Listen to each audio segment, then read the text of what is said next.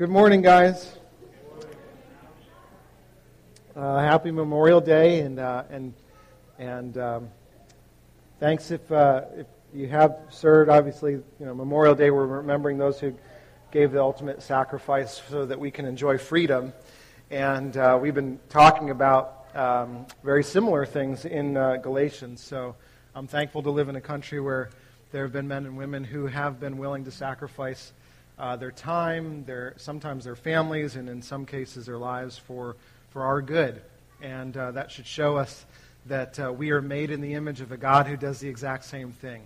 And so I'm thankful for God using men and women to do that for our freedom, just as Jesus has done that for us. So that's a good day to celebrate that. I missed you guys. I'll start by saying that. I wasn't here last week. But Pete did a great job of leading us last Sunday morning in our teaching through Galatians. As many of you know and were praying, I was up in Massachusetts with my family. We were celebrating my mom's life and her passing, which happened back in January. And so we waited a season of time. Mostly, some of that was because we needed a little bit of time to process and gather family together.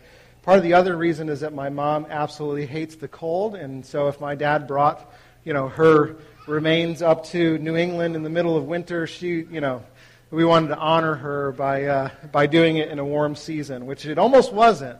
If you know the couple weeks before this past weekend, it was pretty cold and rainy. And now all of a sudden it's very hot. And so now we complain about the heat, even though it was just 7 days ago that we were complaining about the cold. But we're New Jerseyans, so that's what we do. But anyway, I want to thank you guys for praying. I know that many of you were in prayer for me and for our family through that whole season, that whole time while I was away. And specifically, many of you prayed for me at the moment that I was sharing with our family. So I just wanted to thank you for that. I really did feel surrounded by prayer. I believe that God inhabits the praises of His people, that He honors when His people submit themselves to Him and show their dependency on Him and say, "We need you, Father." And I was certainly in that place coming into that time when you're delivering a message to your family, who's most of them haven't seen me for 10 plus years, let alone heard me preach. And so I was a little nervous about that. And at the same time, I'm doing it and trying to honor my own mom as I did it. So it was a unique challenge. I feel like God met me, though, and really used me. I was having a lot of conversations with my family afterwards. And my big prayer, and I know many of you prayed this with me, is just that people would see a God of grace, a God of compassion, a God who bears with those who are brokenhearted, who is in the midst of our struggle, and who longs to come alongside of us and walk with us and feel what we feel when we feel the pain of death and the pain of this world. Because most of them have never heard of a God like that before. They've only heard of a God who stands far removed and judges us, and we have to do enough good works to get into His good graces. And that's not the gospel. And so I wanted them all to walk away with a picture of a God who's totally different than anything they've ever asked or imagined before. And I believe that God did that. So thank you for joining me in prayer. And we've been going through some of those very same ideas as we've been in the letter of Galatians that Paul wrote to the churches of Galatia in modern-day Turkey. And we're a little over halfway through that series that we're going to carry through into July. But today, the part that we're going to cover is chapter 4, verses 8 through 20. So if you're going to follow along with us, I think the page is like 811, 812 in the Bibles that we have.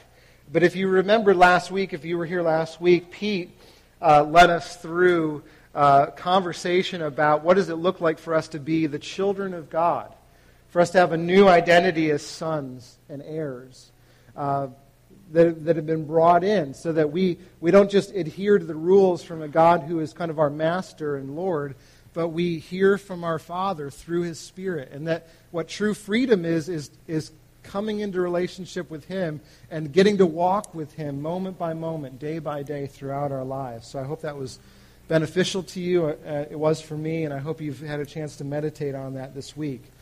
This week, what we're going to talk about is Paul kind of turns a little bit of a corner, is that if we're God's children, then what kinds of relationships will that produce in us and with the people around us? What is the kind of community that we'll experience, as well as what is some of the dangers to that community? He's going to talk about both of those things. And how, if we're not experiencing that kind of community, those kinds of friendships, those kinds of relationships, how can we either get those relationships or get them back if we feel like they're broken? So that's what we're going to talk about. So let me start off with a dialogue question, get you guys thinking about this. What do you think it means to be a good friend? You think about being a friend to someone else. What are some of the characteristics that you think about? Whole bunch right there. What's listening? Yeah, somebody who seeks to understand the other person, right? Yep. Someone who's loyal, faithful. Someone who's trustworthy, who is, you can confide in them and expect them to come through when they say that they're going to come through. They're authentic. Yeah, it's not just a one-way street where you kind of bear your life to them and they don't bear their life to you, but there's an openness to your relationship. Yeah, Carol. Yeah, they don't beat around the bush, right? They come to you and ask you rather than making assumptions or thinking the worst, right? So oftentimes in relationships, we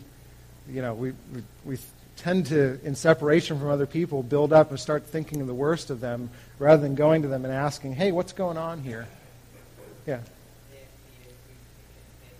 Yeah, so they're not a fair weather friend who's only around in good seasons, but they're around when things are difficult too. Yeah. Right. Yeah, so maybe there's even a closer group of friends that you move from being social with to being intimate with, because they have all the characteristics that we've already talked about, right? Yeah. So we're sacrificial in our relationships. Hopefully if you're a good friend for someone, it means you're willing, and we're going to talk about this, you're willing to sacrifice for them, to pay a cost to be in relationship. Yeah. Okay, yeah. So you might have things that you like to do together, and so you find commonality over those things. Good. Yeah. So judgment in a condemning way, right? We don't want to condemn people for what they do. Certainly we're not condemned before God's eyes in Christ. So, and that can be a tough line to walk, right? Because a good friend will speak the truth without condemnation. And sometimes that's a hard balance to get. We'll talk about that a bit. So as you're thinking about this, what Paul's about to do in this next section is that his tone is going to shift a little bit. If you remember up until now, many of Paul's arguments, many of the things that he's been saying to the Galatian church, he's given a little bit of his backstory to talk about why they should, be changing the way that they're believing, about adding things into their system of belief that Jesus is enough by himself alone. And then he's given kind of theological beliefs about why they should believe these things. But he's going to shift to a more relational tone. It's a little bit like a father who sees their son doing something wrong, and they kind of, they might come down hard on them first and go, this is wrong, and here's all the reasons for it, and this is why you should change, and this is what needs to happen, and you need to bear the consequences and the discipline for your actions here. But then somewhere along the line, if they're not getting it, hopefully if the dad's a good dad, they kind of get down on the level of their kids and they go, hey, I want you to know that what you did really hurt me. Hopefully as a parent, you show your kids enough of your own heart that they can see that when your kids sin against you, it has an influence on you. That their sin might have been things that they weren't believing about God, and that might be the primary vertical nature of what they did wrong. But there's a horizontal impact to that vertical action. And so hopefully as parents, we're opening our hearts a little bit so that our kids can actually see what's going on with us, especially when we're hurt, especially when we make mistakes, right? And so that's what Paul's going to do a little bit with them. He's going to recall the kind of relationship that he used to enjoy with them and what's caused that relationship to start to break down. And so if you're, I would just consider as we read through this, if you have a relationship with someone, a friendship that's in need of repair, I want you to ask yourself, why is it broken and what will fix it? What does a good friend look like? And am I being one? So let's catch up with what he's talking about in Galatians 4, start in verse 8.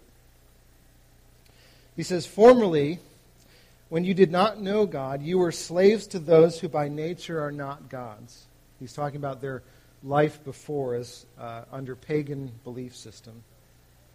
"But now that you know God, or rather are known by God, how is it that you are turning back to those weak and miserable forces? Do you wish to be enslaved by them all over again? You are observing special days and months and seasons and years. I fear for you that somehow I have wasted my efforts on you." Never want to hear a parent say that, right? It's like I'm so disappointed. It's like the the word that comes out when like all other words fail. Verse 12, "I plead with you, brothers and sisters, become like me, for I became like you. You did me no wrong. As you know, it was because of an illness that I first preached the gospel to you. And even though my illness was a trial or a burden to you, you did not treat me with contempt or scorn.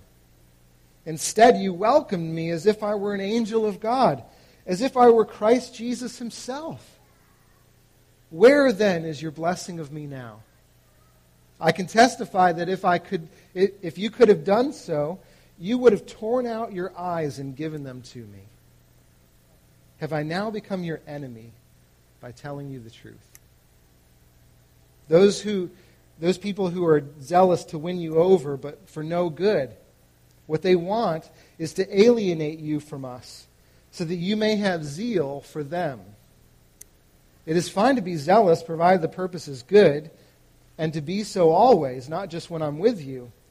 My dear children, for whom I am again in the pains of childbirth until Christ is formed in you, how I wish I could be with you now and change my tone, because I'm perplexed about you.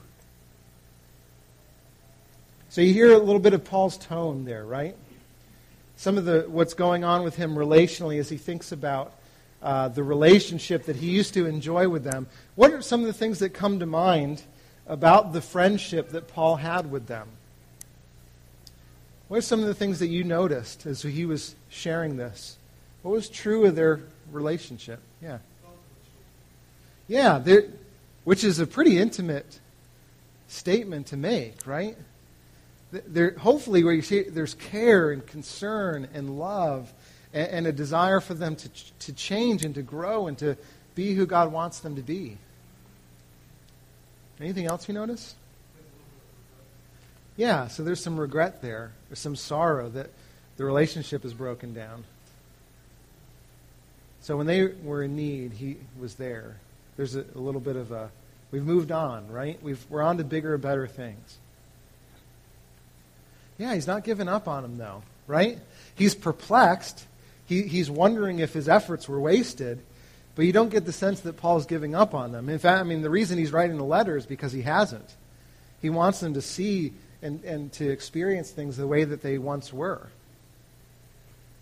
As I kind of think about this, Paul is really comparing the types of relationship that he had with them when he was with them and the kinds of relationships that they now have with the people that are trying to influence them to believe these other things about what God is like. And Paul compares those kinds of relationships, and he says these other people are trying to win you over, but he's saying the relationship that I had with you, it was saturated with the gospel. Jesus was everywhere in our relationship, and that was bearing itself out in the way that we related to one another. But these other people, the relationship that you have with them is not marked by the good things that come along with the gospel, it's marked by things like alienation and division and competition. And so I want to frame the way that we talk about this morning as the kinds of friendships, the kinds of relationships that I think God is calling us to be true of this family. I was funny because I was just telling Kurt in the back, it's like sometimes it's a bit frustrating to get you guys to not talk so that we can move on with the rest of the morning, because you guys love each other, and when you're with one another, you want to hear about each other. And I think in some aspects, the community that we have together is our greatest strength. And so I want to commend us, but I don't want us to settle either. I truly think that God wants us to have the kinds of relationships with each other that we're going to talk about this morning that would make the world pause and wonder. Like, there's both a weirdness to the way that they love and sacrifice for each other, but it's weirdly attractive at the same time. You know? Like, it's so weird that I don't get it, but it's so different than what I've ever experienced that I want to be part of that. And I think God uses, more than almost anything else, His community and its love for one another to bring people into relationship with Jesus and to show Him what He's like. Jesus Himself said, it's your love for one another that shows you're my disciples, right? And so I want these kinds of things to be true about our community. But here's the thing. I know that anything that we want to be true of our community starts with leaders. And so particularly if you're a leader here, if you help lead a Cultivate community or one of our ministries, or you're part of our team, our ministry team in any way, I want you to pay particular attention to the kinds of relationships that Paul is talking about was true for him and these people. Okay? The first thing, one of the first things I picked up on and noticed is that when he talks about the relationship that he had with them, he said there's both empathy and vulnerability. There's empathy and there's vulnerability. Think of it like a two-way street. And this is what he says in verse 12. I plead with you, brothers and sisters, become like me, for I became like you. There's that two-way nature. And what Paul's saying is that when he came, he became like them. When Paul came to them, he didn't just tell them a bunch of good things about Jesus. He didn't just say, here's all the ways that you need to change, which apparently is what these other false teachers are doing. He tried to actually understand who they were. He said, I wanted to become like you, which means that Paul, when he showed up, he actually set aside his Judaism and lived like a pagan, which in his day, in his culture, to the people of Jerusalem and the culture that he was a part of, that would have been blasphemous for Paul to do that.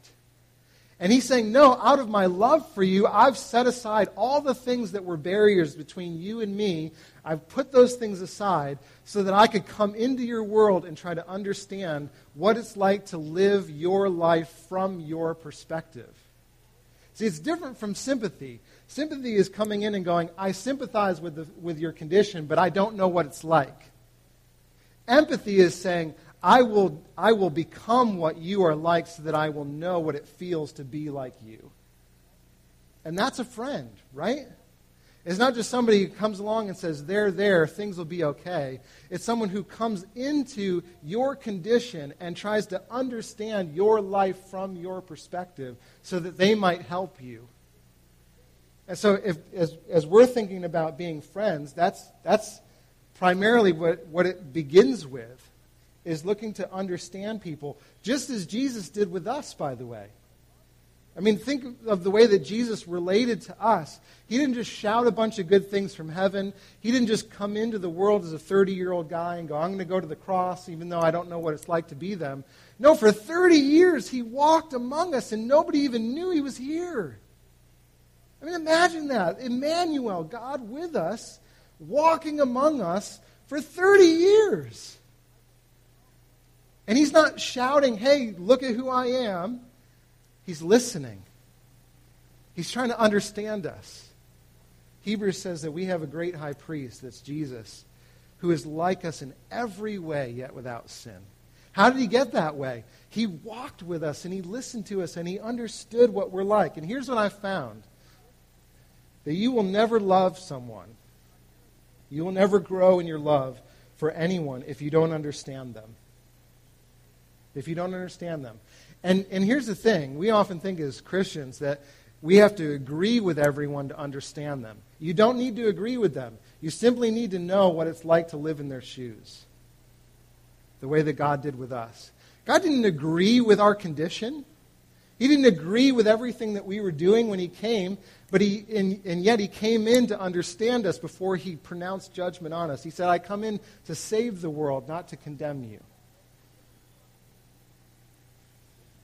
So if we want to love people, we need to understand them. If we want to understand them, then you will never do that apart from spending time with them. We need to spend time with people in order to understand them. And as we understand them, we will love them. You guys have heard me tell the story of one of my old neighbors that was back in Runnymede. And he was the most difficult guy to love. I think in the whole town of Runnymede, which is like 8,000 people, God put him across the street from us. And yet every time we did something, every time the doors were open at our house, he was there. He just came along to everything. And at first, we're like, every time we would leave, Mandy and I would have this conversation of like, all right, like things have got to change because that was really tough and he made a mess of everything and his language was really crude and he doesn't act like us and he doesn't submit to all the social norms that we think are part of like being in a relationship with other people. And like, look at all the things that are untrue about him. But here's the thing. The more we spent time with him, the more we understood him. The more we understood him, the more compassion we had for him. The more compassion we had for him, the more we loved him. To the point where a year later, when he decided to pick up and move across the country to Hawaii to be with his sister, we wept. We wept at him moving. Now, where does that kind of love come from? It comes from understanding. And it comes from being with them. Verse 20 he says, how do I wish I could be with you now and change my tone because I'm perplexed about you. See, he's saying, I don't get it. I used to understand you, and things have changed now, and I don't. I wish so much that I could go back and be with you so that I could understand you more and help you more. At the same time, though, Paul isn't afraid to tell them that they should become like him. Now, we might think that that's an odd thing, but I need to be clear. Paul is not saying to them, become good like me. So oftentimes we can think that and think, well, Paul's just being arrogant. He's telling them that he's good and they're bad and they should become like him. That's not what he's doing. Remember, the whole letter up until this point is about their need for grace and Paul's need for grace. And so what he's saying is, remember when I first showed up? Remember when I first came to you and I was a mess? I wasn't even planning to stop in your part of town, but I was in such a bad way that I literally just fell into your community. Remember how in need I was and how open I was with my needs and with who I was, the fact that I was hopeless apart from Jesus. Remember that? Become like that. Become like me. Join me in boasting about your weakness so that Jesus and the gospel will shine through you as hopefully it's shining through me. That's what he's telling them. The question I would ask you as you consider this is, are you making people a priority enough by spending your time with them? In such a way that you come to understand what makes them who they are. And then the second question is, are you open enough with your struggles? The people that are around you that spend time with you, do they have access to your heart? Do they know what your disappointments are? Do they see your troubles? Do they see you struggling, trying to find faith in the midst of those things? Can they see the way that Jesus is transforming you over time? And this is particularly a word for you leaders. We need to be vulnerable with our community.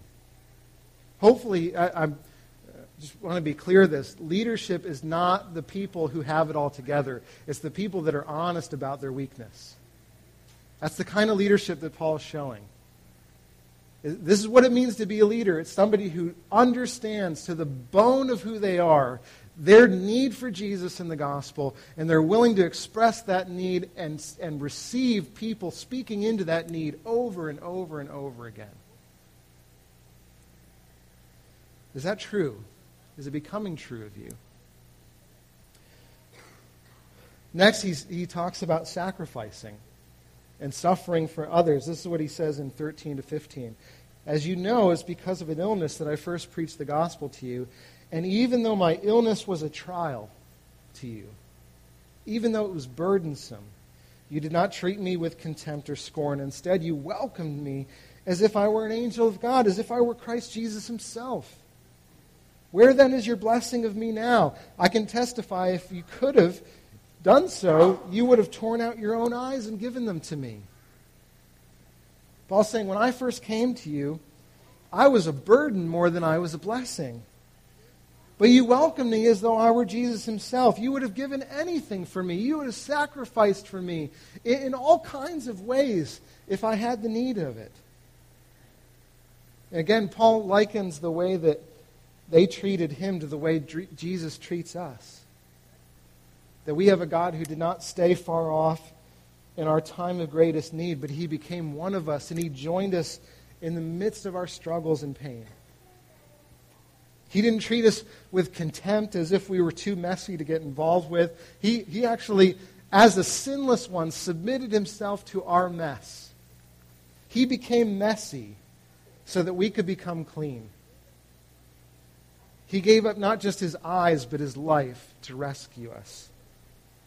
See, that's what it means for Jesus to be a friend of sinners. It's a friendship that costs him everything. So when you think about your friendships, when you think about you being a friend to others, even here with the people that are around you today, are you only a friend when the cost is low?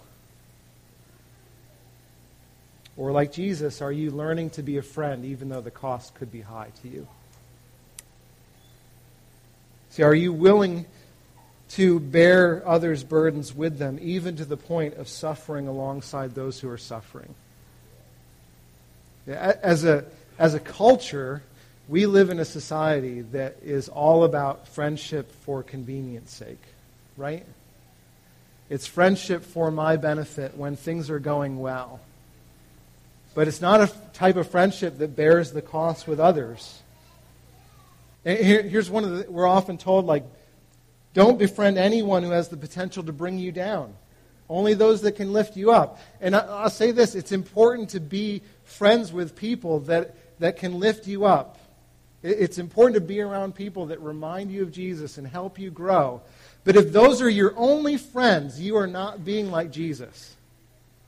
You're not filled with the Spirit of God that would lead you to befriend people who have no ability to give back to you what you give to them. Because that's what he did for us.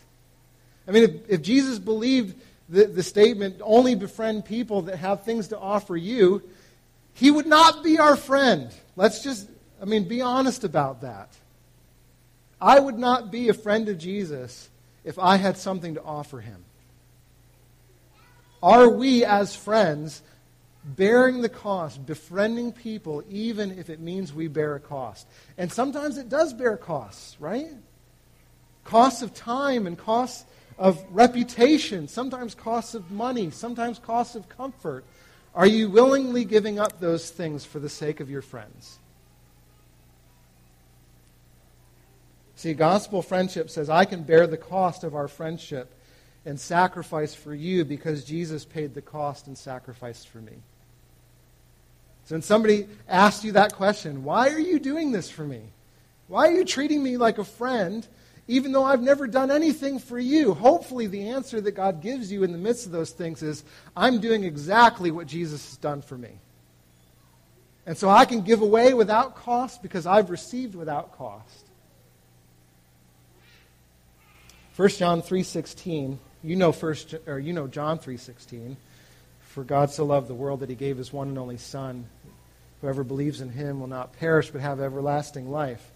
This is John's letter to the church after his gospel, and he says this. This is how we know what love is. Jesus Christ laid down his life for us, and we ought to lay down our lives for our brothers and sisters. Are we laying it down, family? Are we laying it down? Next, the thing that Paul talks about is that there's a willingness to tell the truth. He says in verse 16, "Have I now become your enemy by telling you the truth?" See, in love, Paul was not afraid to share things that were difficult for the Galatians to hear. In fact, what Paul would have said was that it would have been unloving to keep those truthful things from them. See, in our culture, in our day, we are so concerned with offending everyone that we rarely speak the truth to them. A little bit of what Carol was talking about before. We'll speak it to everyone else. So if we know there's something that needs to grow or needs to change in the life of our brother and sister, in the life of someone that we're close to, we'll tell absolutely everyone else about it. Right? That's gossip. But oftentimes we will not tell the person that needs to hear it the most. And Paul would say to us that when we are doing that, we are loving ourselves more than we are loving our friend. We are worshiping a God of appeasement to keep things from moving into conflict, which is really us just avoiding conflict, which is really just us loving ourselves. It's not the loving thing to do. I remember this was weird to me when I first became a believer, because I didn't become a believer until I was 21. And in my family, in the culture of my family growing up, you'd never talk to the person about what was going on in their life. And you always talk to other people about that person. I mean, it was just everywhere in our family. And it drives me crazy because it still goes on to this day. And I'm like, what are we doing? We're spending so much energy and time and frustration talking about people that aren't in the room, thinking that telling other people is going to change the situation. It has nothing to do with it. And I remember when I had roommates in college and we were close enough in relationship with one another that they got to see the everyday junk of my life. At first becoming a believer and like any baby, because when you come to faith in Christ, you're born again in Christ, and when you do that, you're messy, right? Just like a baby is. We should expect that people that are new in Christ are going to poop and pee everywhere. So, we should just get used to that, right? And fortunately, they treated me with a lot of grace. But I'll never forget the first time they sat me down. We were talking, and they said, "Hey, we'd like to tell you about a couple things that we see in you that we think God wants to help you change." And I thought, no, wait, people don't do this, right? This does not happen. You don't talk to the person, you talk about the person. No, you don't talk about the person, you talk to the person. And family, I so desperately want this to be something that's part of our culture as a church, is that we do not talk about people, we talk to people. In fact, if anyone comes to me sharing something and you're like, something needs to change about this person, and I just want to tell you about it, the first thing that I will ask you is, have you talked to them? And if the answer is no, you will turn right back around and you will go to that person. And if you don't have the strength to do it, if you're too afraid to do it, then someone will come with you and help with the conversation. We will not talk about people. We will talk to them, family. I think it's so dishonoring of the gospel when we give ourselves over to gossip and slander. We waste so much time and energy when we allow that to be true. I think the Spirit of God wants to clean that up in us so badly. Are we willing to do that? Are we close enough in relationship with others that you know them well enough to know where they need to grow in Christ? And if so, are you sharing that information with them? or are you withholding it? See, the truth is, oftentimes we'll say, out of fear, well, what if, If I shared that, well, what if they get angry? What if they don't like me anymore? What if they throw it back in my face? What if they tell me something that's wrong in my heart if I share that with them? See, all those what ifs are in the hand of, they're not in your hands, right? You can't control any of those things. But if we believe in a God of grace and a God of sovereignty who has control over us and wants to see relationships reconciled, then we'll believe that He is the one who has all those things in His hand and that He's trustworthy with it. So are we growing in that? And the reason that Paul was willing to speak the truth to them is because of the last element of his friendship was so foundational and locked in place. The reason he was able to share the truth with them is because his relationship was based on wanting their ultimate good. His relationship with them was not based on them serving Paul. It was based on Paul wanting their highest good. And this was complete contrast with these false teachers, because this is what he says about them in verse 17. The goal of the false teachers' relationship with you is not for your benefit. He says, those people are zealous to win you over, but for no good. What they want is to alienate you from us so that you might have zeal for them. What is he saying? He's saying their relationship to you isn't for your benefit, it's for theirs. They don't care about you, they care about themselves. They need you to need them because that helps them feel like they're justified, like what they're doing is okay and it's right. The ends justify the means.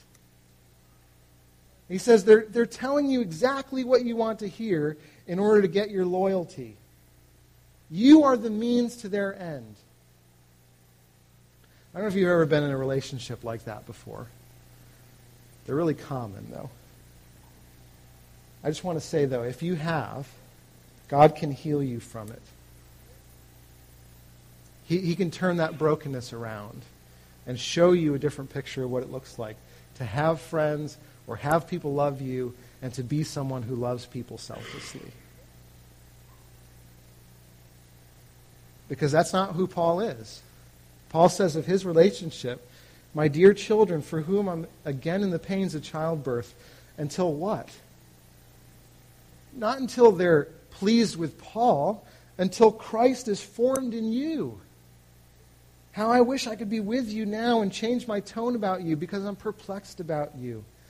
In other words, he says, I'm in agony. Not for your loyalty to me, not because you don't think highly of me or well of me, because of your loyalty to Jesus. I'm concerned about your relationship to Him, not so much to me. See, Paul isn't trying to gain fans. He's trying to get people to follow Jesus. He doesn't want people ultimately to be dependent on Him. He wants them to be dependent on Christ. This is the hard one, I think, among all the other ones, to be honest with you. Because here's the deal. If you're doing all the rest of the things that we've talked about already, if you're empathetic and vulnerable, if you're sacrificing for your friend's good, if you're telling the truth, if you're really loving your friends, then it will feel like they are obligated to you. Right? Have you ever said this? I've done so much for that person, and they don't reciprocate at all. Are they obligated to you? Or are they obligated to Jesus? See, so oftentimes we do things not out of genuine love. Genuine love is to do things in such a way that we don't require repayment.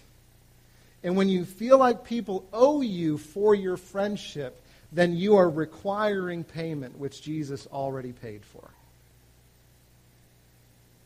And family, I've seen this in marriages that have broken down. I've seen this in parents and children whose relationships have broken down.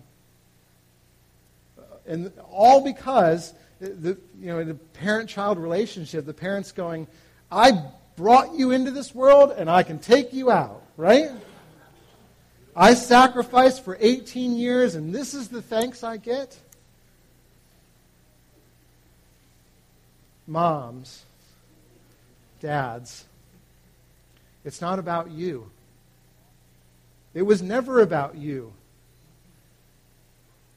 I want to call you to be a friend, which means to be willing to release people to become who God wants them to be, not to be who they're obligated to you to be. See, Paul uses the analogy of childbirth, which is beautiful in how he feels about them, because he's saying true friendship is like a mother who delivers a child, knowing that in her pain, she is releasing a child into a world that will ultimately stand on their own 2 feet and go off one day to be in relationship with someone else. Isn't that amazing? What if you approached all of your friendships like that? You said, the reason that we're in relationship today is not so that you'll be my BFF 60 years from now and repay me for all my kind good deeds, but so that you would go on to be who Christ created you to be, and you would honor him with your life. Let me tell you, family, if that were true of our friendships, we would be the best, most amazing friends on the planet. Would we not? It'd be amazing to see that. And that's what the heart of the gospel is. It's a desire for others to succeed and to mature in Christ, regardless of how that comes back to impact us. Paul's saying, I'm willingly bearing this pain. I so want Christ to be formed in you. So let me just summarize. When you think of your relationships, here in the body, with other people, with people that you're friends with, is this an accurate description of what's going on? Is this an accurate portrayal of your friendship to others? Empathetic and vulnerable, sacrificial and willing to suffer, truth tellers, sold out for other people's ultimate good. Family, I so desperately want us to grow in these things. I want to grow in these things. So here's the deal. Even with me, if you, in knowing me as a leader here, do not see these things in me, I'm giving you permission. If you do not see these things in me, you have permission to come and talk to me about it. I am dead serious about this. You have absolute permission to come to me. And if you don't have the gall to do it, then get someone who does. I'm serious. And one of the reasons I'm serious about this is because recently I've seen a number of pastors fall because of this very thing. Both in our region and around the country. Not because of really huge, sexual, relationships or financial dealings, but because they became closed off and no one was willing or able to speak into their life. And it happened consistently for a long enough period of time that the person became isolated and ultimately had to be removed from leadership because nobody knew them. And God has given me enough grace to know that could be me. I am not immune to that kind of failure. And so I need you. I need you, family. Just as you need one another. I'm a member of this body. I'm not the head. Jesus is the head. Please do that for me. Please do that for one another. Tragically, Paul's relationship with them doesn't stand the test of time. In spite of Paul's efforts, the relationship that he once enjoyed with them, it becomes completely broken. It goes from openness and vulnerability to being closed and defensive. All the things that we talked about ultimately go away. And we don't have time to get into a full detailing of why that is. But what Paul points to, which is interesting, is he says, you once served gods. You were once pagans who gave your life away to false worship. And then he says to them in the very same sentence, are you so easily going back to those same things? And what he's telling them is in our breakdown of relationship, there is false worship going on. You are giving your heart away to worship other things besides Jesus. I mean, so you can imagine, there's a whole host of things that we could talk about, but when you give yourself away to things like people-pleasing, when you have to have people pleased with you, and you worship and sacrifice to the God of being pleased with everyone being pleased with you, how willingly are you to speak the truth in love to someone? Not willing, right? You can't. Why? Because your God demands that you make a sacrifice by not telling the truth.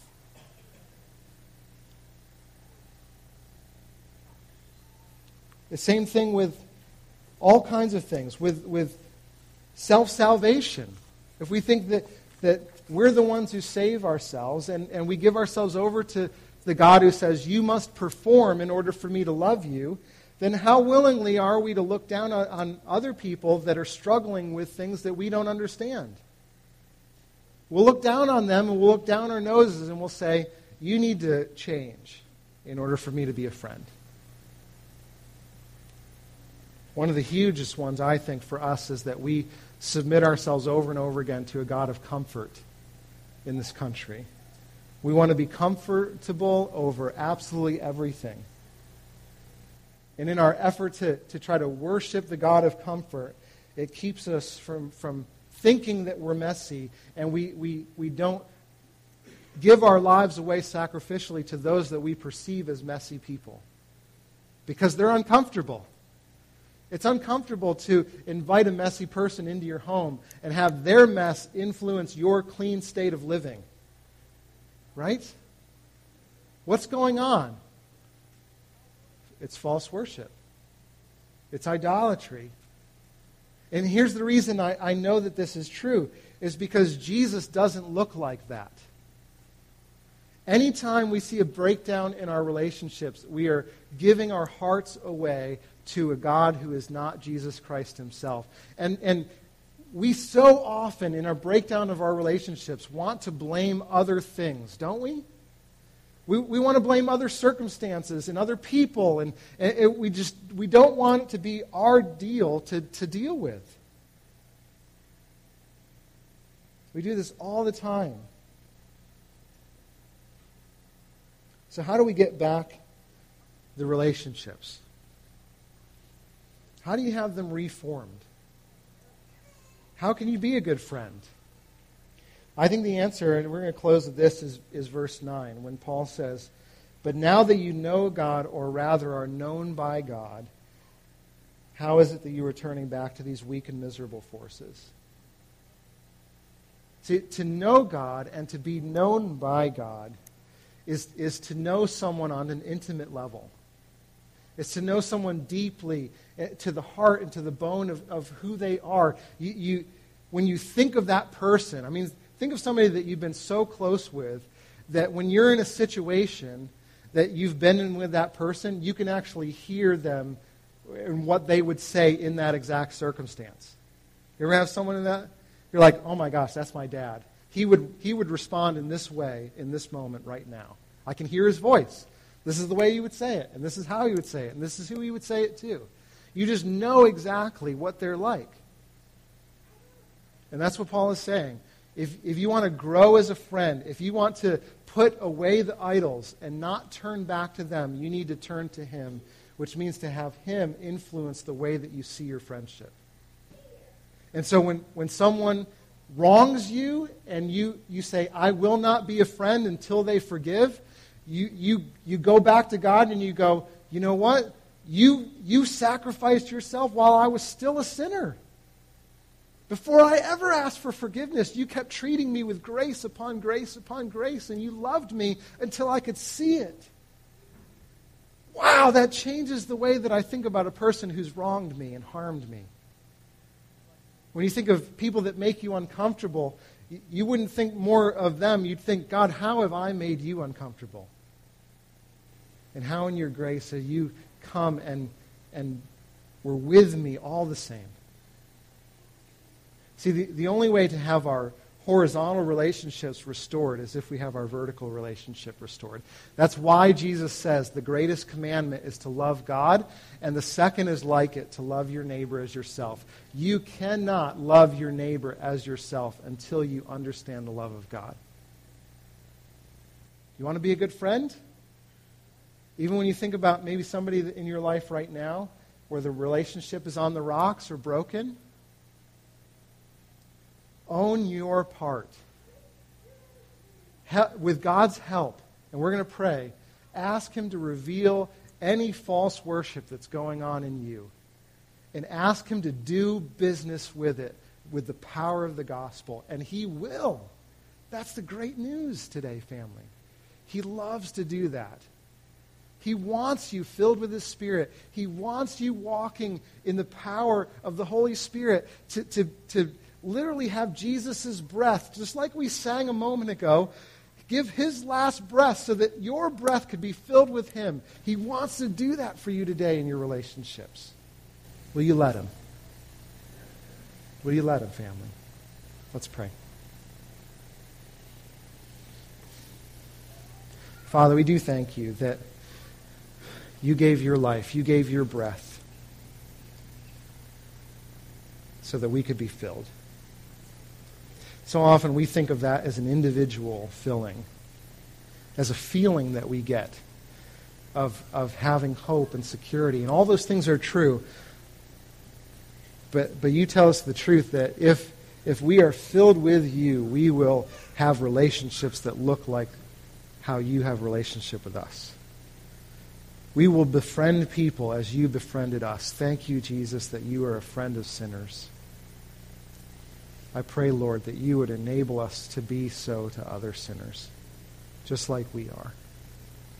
Come and fill us. Come and empower us as we come to the tables. Make it true again for us that we were messy people and You came to save us so that we might go and befriend people that need their mess cleaned up. Thank You, Jesus, for all these things. In Your name, amen.